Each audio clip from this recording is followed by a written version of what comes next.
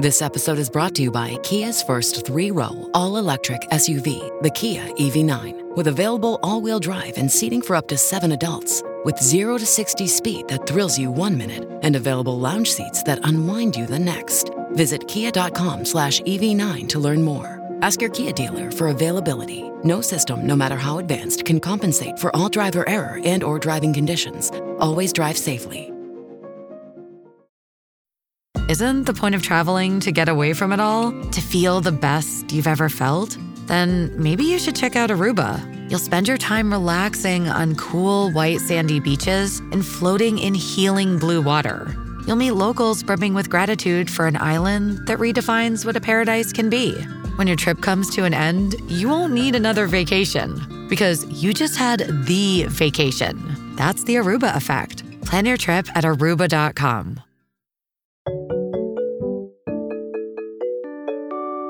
At Popular Science, we report and write dozens of science and tech stories every week. And while a lot of the fun facts we stumble across make it into our articles, there are lots of other weird facts that we just keep around the office.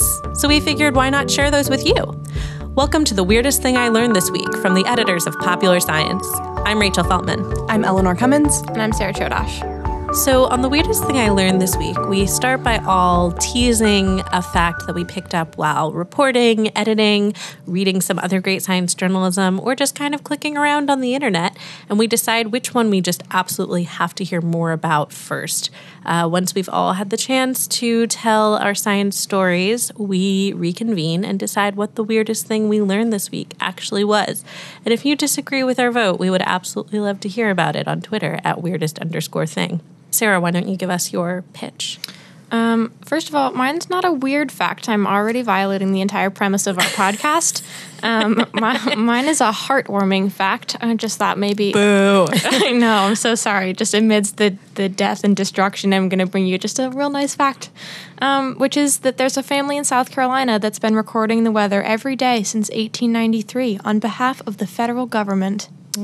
I will point out that last week we had a heartwarming fact about a really good dog that ended up being the winner because it turned into a story about a taxidermied human. Yes. So, no pressure. There's no taxidermied humans or corpses in this tale, unfortunately, but there will be a lot of information about the weather. So brace yourselves for all my interesting facts.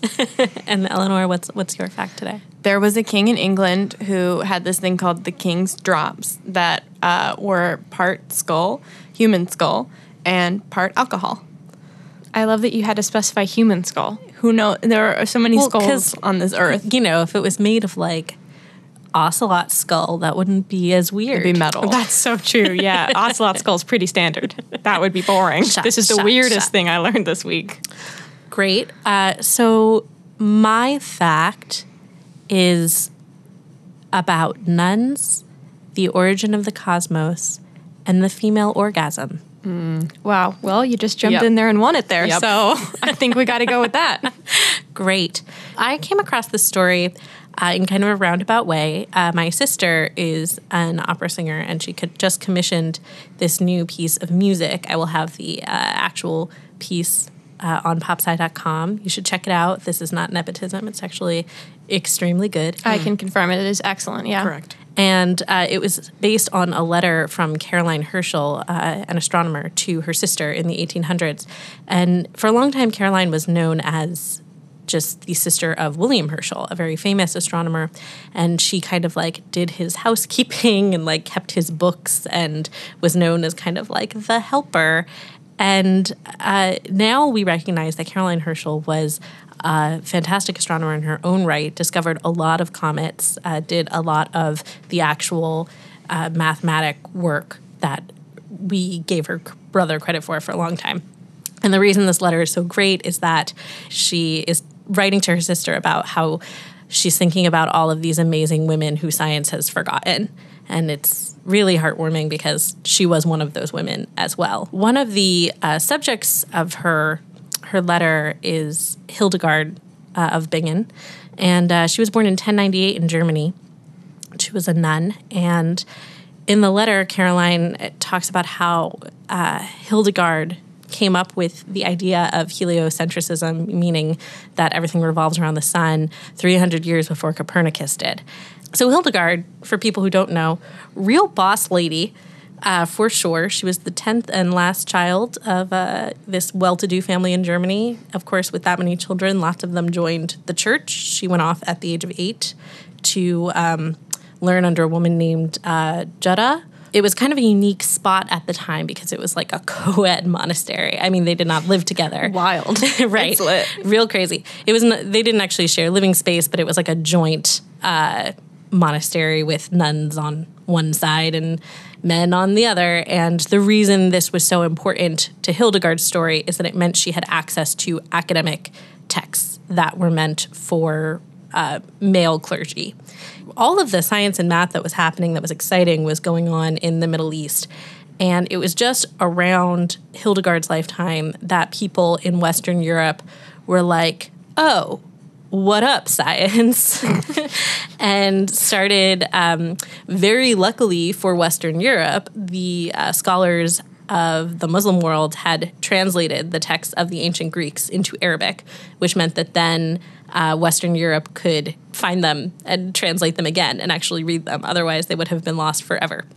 So she was in this very unique spot for anyone of the time, but especially for a woman, to actually be reading all of this exciting mathematic work that had been, as far as we know, kind of lost to Western Europe for a long time. And she was kind of in charge of medical practice and botany for the monastery, which makes sense because all of the medicine was plant-based, really. So if you wanted to practice medicine, you also needed to know what plants helped people and which ones would kill them. That was how, by middle age, she had become a real scholar. She was recording all of this botanical knowledge and also starting to just kind of expound on all sorts of things. Hildegard had which she thought were visions, which are now pretty widely accepted, at least outside of religious contexts, as having been migraines. She talks about having auras and having some kind of like synesthesia-esque like cross of senses and just being like overwhelmed by light and sound and having these very ecstatic visions.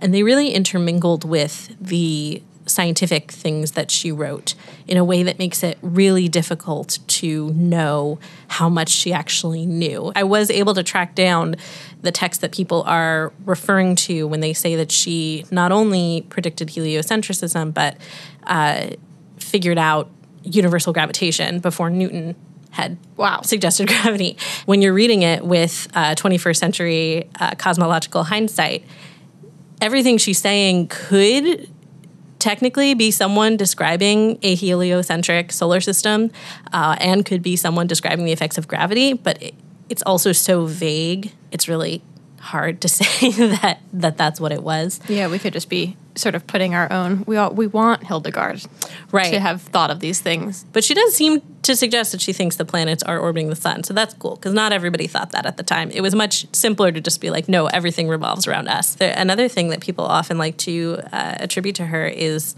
early thinking about how the seasons worked, because she wrote something about how, like, if it is hot in one part of the earth, it must be cold on the other side, as everything must be in equilibrium. You know, maybe she was just doing some really smart math about like the angle of the sun, or maybe she was just like, all things must have balance, makes sense to me.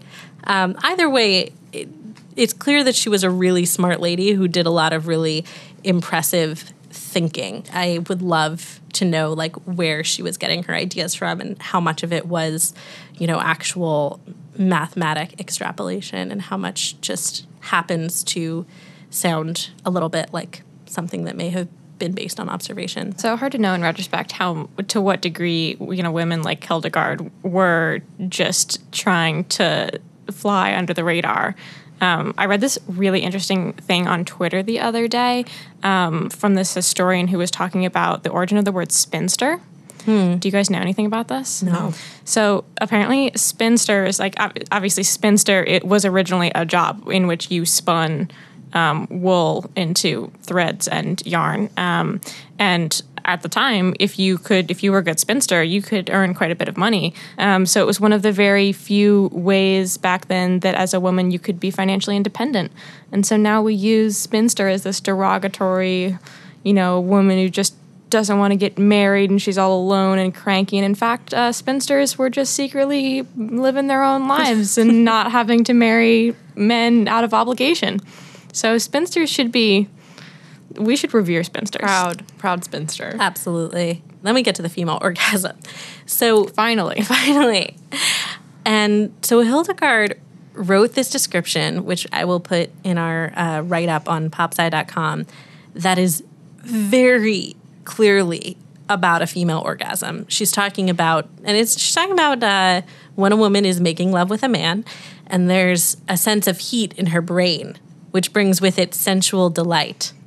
There's talk of contractions, and she talks about how it's important that these contractions occur in order for pregnancy to be successful. So, okay. Sarah has questions. I have so many questions. First of all, the heat in the brain. Was she interviewing women right after they had sex?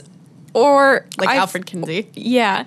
And the contractions, I mean, I've read about the sex research that went on very recently, and you have to get pretty close, I think, to be observing stuff like that, or you have to be having your own orgasm. Right. So, totally unclear how Hildegard knew so much about orgasm. It's possible that she was doing some kind of midwifery for people outside the monastery. She probably treated people outside the monastery. Clearly, Hildegard was a really curious lady. So I can imagine her being like, here's a thing I will never experience because I am married to the Lord. And so I need to figure it out so that I know its medical implications. Or maybe Hildegard was having a lot of sex. We just don't know. We just don't know. Maybe she was just masturbating and she was just sort of imagining that was a thing that happened a lot during sex. And little did she know, like in 1066 or whatever, probably not that many women were having just random orgasms during sex. That could also explain a lot, as if she was just working based on the intel within the female monastery and extrapolating. They were all having great orgasms alone. Right. And just like, well, I get this must happen also during sex. And it's important to not overhype what Hildegard was aware of. It was still all couched in the level of medical understanding of the day. For example, she also thought that semen was the blood of man poisoned after his fall from grace in the Garden of Eden, and that it was a woman's body, quote, warming it, possibly through orgasm, that increased conception likelihood. She also wrote the strength of semen determined the sex of the child, while the amount of love and passion determined its disposition. And the worst case, where the seed is weak and parents feel no love, leads to a bitter daughter. Wow. Getting into some real problematic areas there, Hildegard. Right. Yeah, no, Hildegard was a problematic fave for sure. But then again, was she just telling the dudes what they wanted to hear?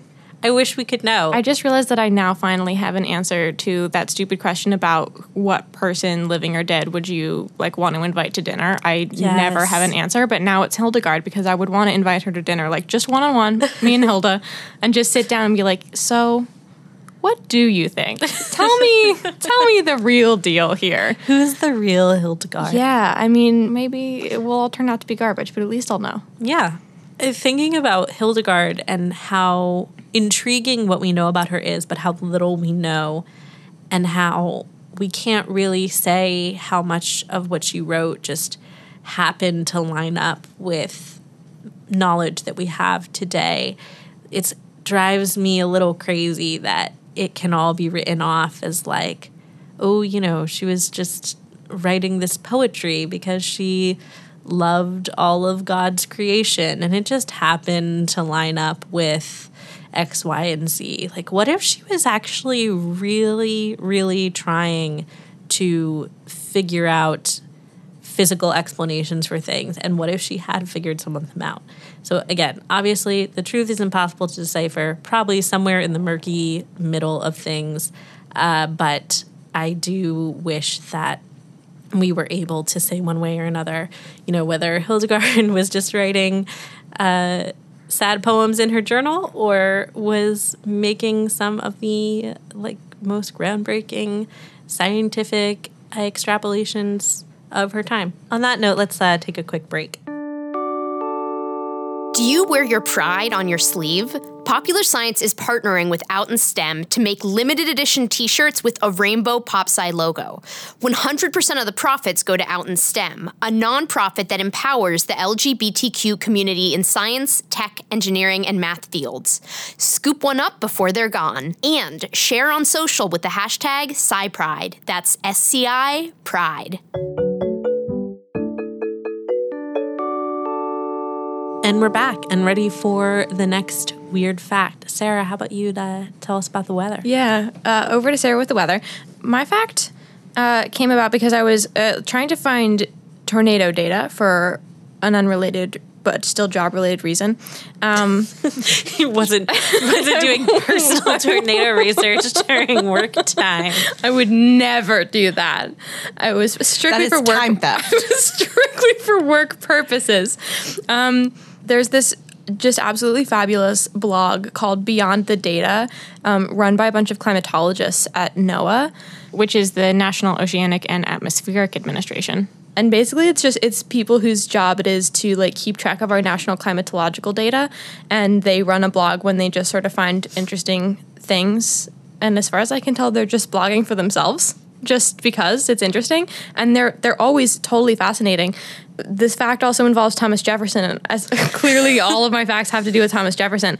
In the 1640s are the earliest like actual systematic weather observations that were taken in America by John Campanius Holm along the Delaware River. It seems like he was maybe just the only one doing it kind of for a century. And then Thomas Jefferson came along and bought his first thermometer while he was writing the Declaration of Independence, and then bought his first barometer just after they signed it. So I guess he just had other things on his mind. Just a lot of spare time to go around buying new instruments. And he kept like an unbroken record of the daily weather until 1816.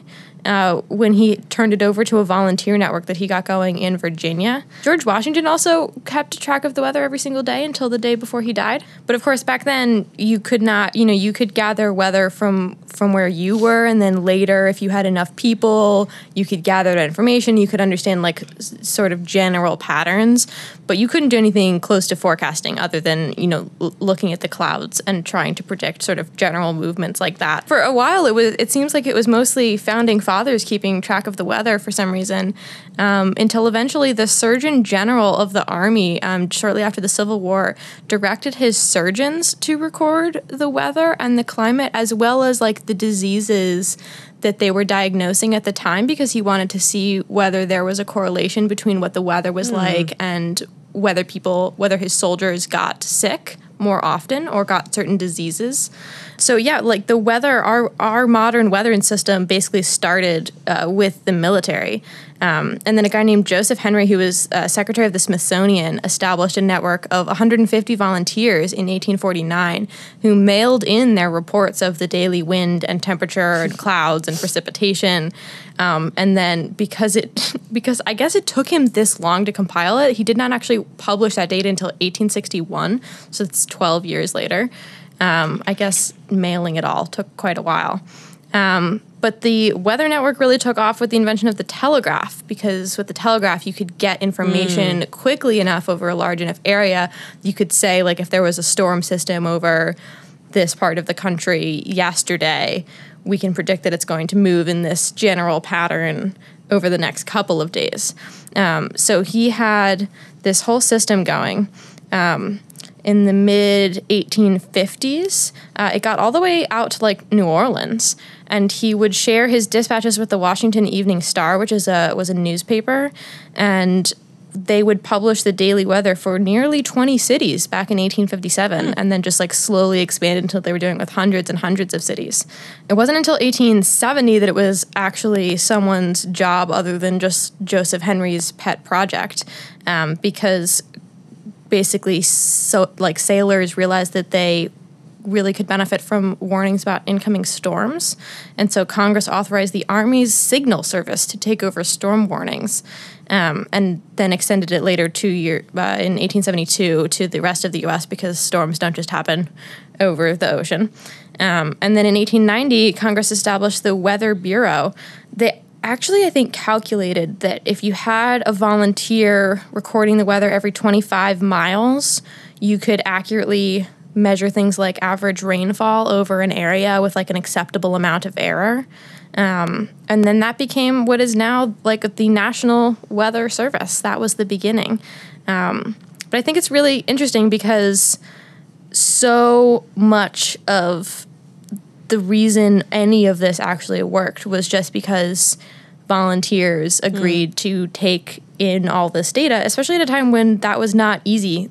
Even today, I would probably not volunteer to just take a bunch of weather data and be saving it constantly in a file, and it's pretty easy for us now. I mean, if you had to write it down every single day and make sure it was accurate and then mail it in, and then other people had to compile the data by hand, like, it was a really laborious process. And it was only because these people just wanted to volunteer. Like in 1895, there were 2,000 people in the Cooperative Observer Program, or like the COOP program. Do you know if so were we the first country to set about doing this, like systematically? I know that there were definitely a lot of people interested in the weather, like in the UK. But I think because the states are so big, we had this massive network. I mean, even within the UK, it's not a massive area of land in comparison to like the entire I imagine in the UK you can just all watch the same cloud pass over. Rain tomorrow, rain.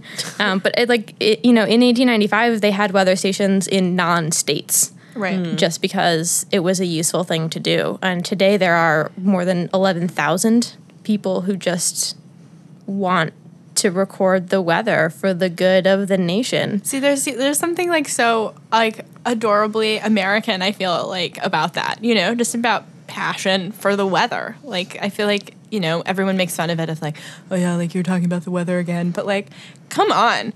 The so weather's cool. The I'm weather's sorry, interesting. I keep making fun of you for talking about the weather, Eleanor. Thank you. That means a lot to me. I think weather's really interesting. And one of the most complicated things we do, like, we do not have an accurate appreciation for how hard it is to predict the weather. People are always angry at their local meteorologists for getting the weather wrong. I'm angry when they get the snow wrong, personally. But we shouldn't, because it is so, so hard. Like, we literally have supercomputers trying to work on better predicting weather because there's so much randomness. And I think it's beautiful. I mean, these people, like, because so many volunteers were recording the weather in the 1800s, we have this massive climatological record, and it is still part of how we go back and look at how much global warming has affected our world. Right. And it was all the way up until the 90s that they were just like recording it on paper, and they would mail it at the end of each month to their local weather forecast office. And so that is how a family in South Carolina, they passed it down from a father to a daughter to a niece, and the niece is still recording the weather So every day in South Carolina. Oh my God. Eleanor is overcome. I think That's it's wonderful. I think it's so lovely. It is really lovely. So were there any I mean, obviously there were no monetary rewards. That's the definition of volunteering. But I should say some of them get paid some very small amount. Okay. But it's like, I think a third of them maybe. Interesting. So I guess my question was like, were you getting feedback, or was it just that it was cool to see that like your local paper actually had some information to offer about what was coming? That's a really good question. There don't seem to be there's not a lot of information from that end, unfortunately, because these were people who seemed to have volunteered out of the goodness of their heart, and Right. they weren't the people writing history. They it just was love the science. Yeah, I mean, I have to assume that was the reason. I don't even know how you would go about enrolling people. Like, you just Yeah. send out a message and say, "Hey, is anyone in town Like, it interested in the weather?" Yeah, it seems like doubly generous that you would spend your time this way, but also that like it was for some sort of far off goal. Like, I don't know. It seems like there's a lot of delayed gratification that now we're like, wow, thanks so much. But like, what were they actually getting out of it? Nothing. They were just great. even now, I mean, if you're one of the people who mans one of the 11,000 stations, you're sending in your data all the time, but it's not like you get to see the process by which your information turns into a forecast or turns into an understanding of our climate. Although actually there was one story recently about one of the coops, I think it was a coop, all the way up in what used to be Barrow, Alaska, and got renamed to its original name, which I'm sure I'm going to butcher, but is something like Utkavik. I'm saying that wrong, and I'm sorry about that. But it's near Point Barrow, which is the northernmost point in America. And it is warming so fast that recently the data accidentally got thrown out by an algorithm that is actually designed to detect when a sensor has gone awry and something is wrong. So that basically, like, the National Centers for Environmental Information have this very complicated algorithm that basically is like compares every station to nearby stations and compares whether that station is sort of out of whack. So if you have, 3 surrounding stations that are measuring that it's 30 degrees and one station is measuring that it's 45 degrees, probably something is wrong with that one station. But not in Point Barrow. Because October in the 21st century in Point Barrow is 7.8 degrees Fahrenheit warmer than it was in the late 20th century, which is very troubling. Very troubling because it's warming faster that far north than it is anywhere else. And yeah, it is warming so fast that their algorithm was like, nah, this can't be right. It's absolutely wild. There was also, I happen to know about the COOP program because I wrote about one of the stations for our weather issue last year, because one of the COOP stations in Loma, Montana was the site of the record for the biggest 24-hour temperature change ever. Oh my gosh, I remember this. It was wild. It was a 103-degree change from negative 54, which it's amazing that it was negative 54 to begin with, negative 54 degrees Fahrenheit to 49 between January 14th and 15th, 1972. I love that neither of those temperatures is, like, pleasant. No. I mean, I'm 49 comparatively is great, but it's not like it went from being, I don't know. I guess there would be something really whimsical about it going from negative 20 to, like, balmy. Yeah, balmy. But it's just like, well, 80 now degrees. It's chilly. Yeah, fact check my math. But I love that it just went from being, like, ungodly cold to being chilly. Yeah, a chilly evening. I think it's wild because that was from a Chinook wind, which is like winds that come down from over mountains. It's really common in that part of Montana that air comes down a mountain, and as the atmospheric pressure increases, the air temperature increases, and if the wind is moving fast enough, it happens really quickly, and it basically heats up all this air, and the wind comes rushing down the mountain, and it's swept into this town, and that's how you get 103-degree temperature change. Did it go back to very, very low? I think not instantaneous, like not nearly as quickly, but yeah, because the wind is just a temporary thing, but there's just like this massive cold air block sitting over Montana. Chinook winds sometimes break windows in towns where it happens because the temperature change happens so quickly. Oh, yeah. Yeah, because our glass is only designed to, it's not 130 degrees is beyond what they've designed it to withstand, which is pretty wild.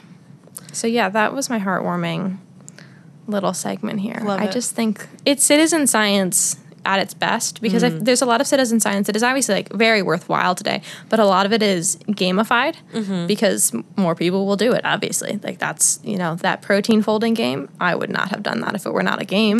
And it's not just like, oh, take a picture of birds while you're out. Like it's not a thing you do in your spare time. It is like you're committing to being the people who run that station every day, and literally like the national climatological record depends on you, and what you write down goes into an official permanent collection. Well, on that note, we're going to take a quick break. It's been scientifically proven that Monday is the worst day of the week, or at least it used to be, because now that's when you can expect new episodes of PopSci's other podcast, Last Week in Tech. Every week, we recap the big technology stories that you may have missed. You could subscribe to us on iTunes, Stitcher, Pocket Casts, or SoundCloud. Now, back to the weirdest thing I learned this week. All right, and we're back with our last weird fact from Eleanor. Right. So as you may remember, my tease was about King Charles II of England and about these king's drops that he used to, improve his health. And it just happened to be made of skulls that were pulverized and mixed with alcohol, which I'm sure the alcohol did wonders for his mood. But not sure about those skulls. So I wanted to talk a little bit today just about medical cannibalism. Which has a really long history, starting in like the Middle Ages. And I want to make this very clear, into the Victorian era. All right. People ate other humans for their health. So I'm just getting that out there. That is what medical cannibalism is, just to be clear. Yeah, that is medical cannibalism. Because Eleanor has what been, it says on the tin. Eleanor has been saying this phrase to me all week, telling me, just like teasing what the fact would be, and every single time I just have this like, but what is medical cannibalism again? What? Yeah, it's gnarly. Basically, there's a very long history of this practice, and it sort of peaked in the Renaissance, and then, as I said, continued into the Victorian era. But basically, one of the sort of principles is of this idea of like sympathetic magic. And so, if you were able to take preferably a recently dead person's body, and like you consumed part of the body part that was ailing you, that you could become better. So, like if you had really bad headaches, try some skull. Great. An alarming amount of medicine was just like cures like. Absolutely. Yeah, that's the whole premise here. Blood jam was good just in general, preferably from a criminal like who was killed by the state. A lot of people really loved the leftovers of public hangings, which maybe was just about a supply-demand kind of thing. And I was just going through this and found it really fascinating. Like, one of the questions that I feel like I had was, why did it sort of continue for so long? Like, I feel like it's like a cultural meme. I'm just kidding. It's a cultural meme, to make fun of people in like the Middle Ages because they knew nothing and everything they said was silly. But the Victorian era was like 5 minutes ago, and yet everyone was just like, give me a piece of that mummy. We'll get to that later. Give me a piece of that publicly executioned person. And I was sort of like, what was going on? So there's actually a lot of scholarship about like why the like Renaissance and into the Victorian era was so weird. And people are essentially arguing, these experts who have spent a lot of time in the in the primary literature from that era, that it was such a confusing time given how science was upending so many old sort of like religious beliefs and like these very clearly laid out ways of looking at the world that everyone subscribed to, that like then sort of rise of the natural world and these other explanations got really easily blurred with the supernatural. Wow. And so people were just sort of like casting about for meaning and explanation, and they found it in like these ways that now we're just like, oh my God, what were you doing? Sort of like adolescence, but like at a societal stage, it sounds like. Like they were really confused. A lot of the scholarship just directly blames Charles Darwin for exacerbating it. Wow. Because he had his own, he was very religious, and his wife was religious for her entire life. But he had this like whole sort of prolonged sort of falling out of faith as he sort of established his ideas better. And then as those were like sent into the wider world, everyone was just like, well, guess we got to start from scratch making sense of things. And so, as I said, that involved mummies. At this time, there were like a lot of colonial countries sort of casting about all over the world looking for things that they thought were cool or pretty that they could take. And one of those was definitely mummies. The Victorian England sort of upper crust loved Egypt so much. And so one of the ways that they sort of, bridge these ideas of like medical cannibalism with their newfound treasures was to do like these unwrapping parties of mummies, pulverizing mummy parts and using them to like put them in your gout wound. Seems very unsanitary. Yeah, I was like, I wonder if any of these things worked. And one recommendation I could find was that stuffing, a pulverized mummy up your nose would stop a nosebleed. So would anything else. Gauze. Yeah. So. Yeah, that was the one. Dust? Well, I think in this idea, you would kind of mix it into a paste, and then if naturally it would stop your nose from bleeding. You just stick it up there. Just put a tampon up there. Yeah, exactly. She's the man. But yeah, so like there's this Victorian expert named Richard Sugg, and in an interview with the Smithsonian magazine that I found, he said, the question was not, should you eat human flesh, but what sort of human flesh should you eat? Wow. That's the only That's question, the money really. quote. Yeah, and people really particularly loved, like I said, like they would eat, sort of like human blood pudding. That was sort of like a panacea. Mm-hmm. But the big thing was just like fat. Human fat was like, put it on your gout, put it on your baby. Like, it'll fix everything. And so you used to be able to buy human fat by the pound from your pharmacy or cut out the middleman and head straight to the executioner. This is like the 1800s, the middle to late 1800s I'm talking about, just to remind everyone. So Billboard. executioners were making money on the side, taking the cadavers apart and selling all the bits off to people. I want the Bloomberg Business Magazine investigation about how this whole idea was just to get rid of this cargo. Wow. Yeah, it's crazy. But anyway, I looking through this, I was just like, this is wild, this is weird. But I also think it's kind of amazing to think about like what today sort of falls under like similar categories. Like we feel so uncomfortable by the word cannibalism, but it's obviously very near and dear to our culture. I found this amazing research paper that actually calculated the exact breakdown of calories in a human man. Oh, even better. So in an average adult human male, there are 125,822 calories of fat and protein. Sorry, could you repeat that number again? 125,000. 822 calories. How do you measure a man? Oh my God, that worked out so beautifully. Wow, that almost made me want to eat someone. If we could write a musical that was Rent, but about eating organs. Wow. Sweeney Todd. It's Rent. Yeah, no, it's been done. Oh, that's true. Barbershop Rent. But more scientific. Okay, so in an average adult human male, there are 125,822 calories of fat and protein. For comparison, I thought this was really interesting because they're talking sort of about, why, we don't really eat each other that much. And it was like, maybe it's too few calories. So for comparison, a mammoth would have 3,600,000 calories. So like, whoa. Yeah, we are caloric. Cheat day. Oh my God, yeah.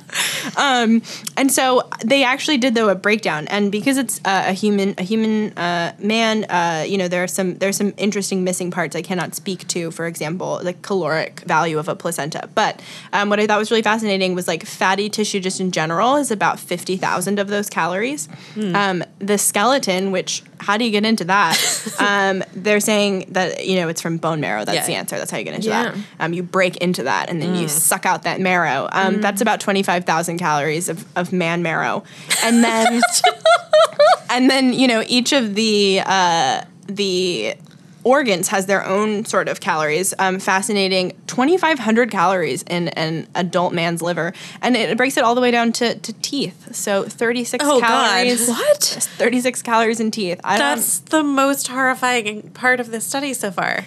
This is just proof we're not Victorian. Then the other thing I was like sort of looking in though is like why are we not cannibals? There are a couple interesting cases. Like for example, there's this disease called Kuru, which is this situation in Papua New Guinea where there was some ritual cannibalism, and it caused disease like that was characterized by like muscle spasms and dementia and not being able to control like whether you were laughing or crying, and then eventually true a very severe case of life, and then you died, and then when they looked in these bodies, there was no trace of any kind of infection, but there were holes in the cerebellum. So essentially, like, the body wasn't really understanding that there was an invader there when they were, like, cannibalizing another human being. And so this is, sort of been compared to, like, mad cow disease, a form of transmissible spongiform encephalopathy, where you can, get really sick from eating your own species. So that's sort of the main... Shouldn't eat brains. Definitely should not eat brains or spinal cords. But yeah, that's sort of the main argument today. You just had so many wild facts in there. I don't even really know how to process all of it. I'm still really upset about the concept of eating teeth. Meat. It's what's for dinner. Okay, I think we're reaching the end of our fact spiral here, so we are gonna cut this off before we get even weirder about eating human teeth. Eleanor definitely wins, though. Yes, I would say so. Really? Oh yeah. Oh my gosh, I'm honored. Things I just learned about eating humans. Thank you so much on behalf of me and King Charles II. You are both so welcome.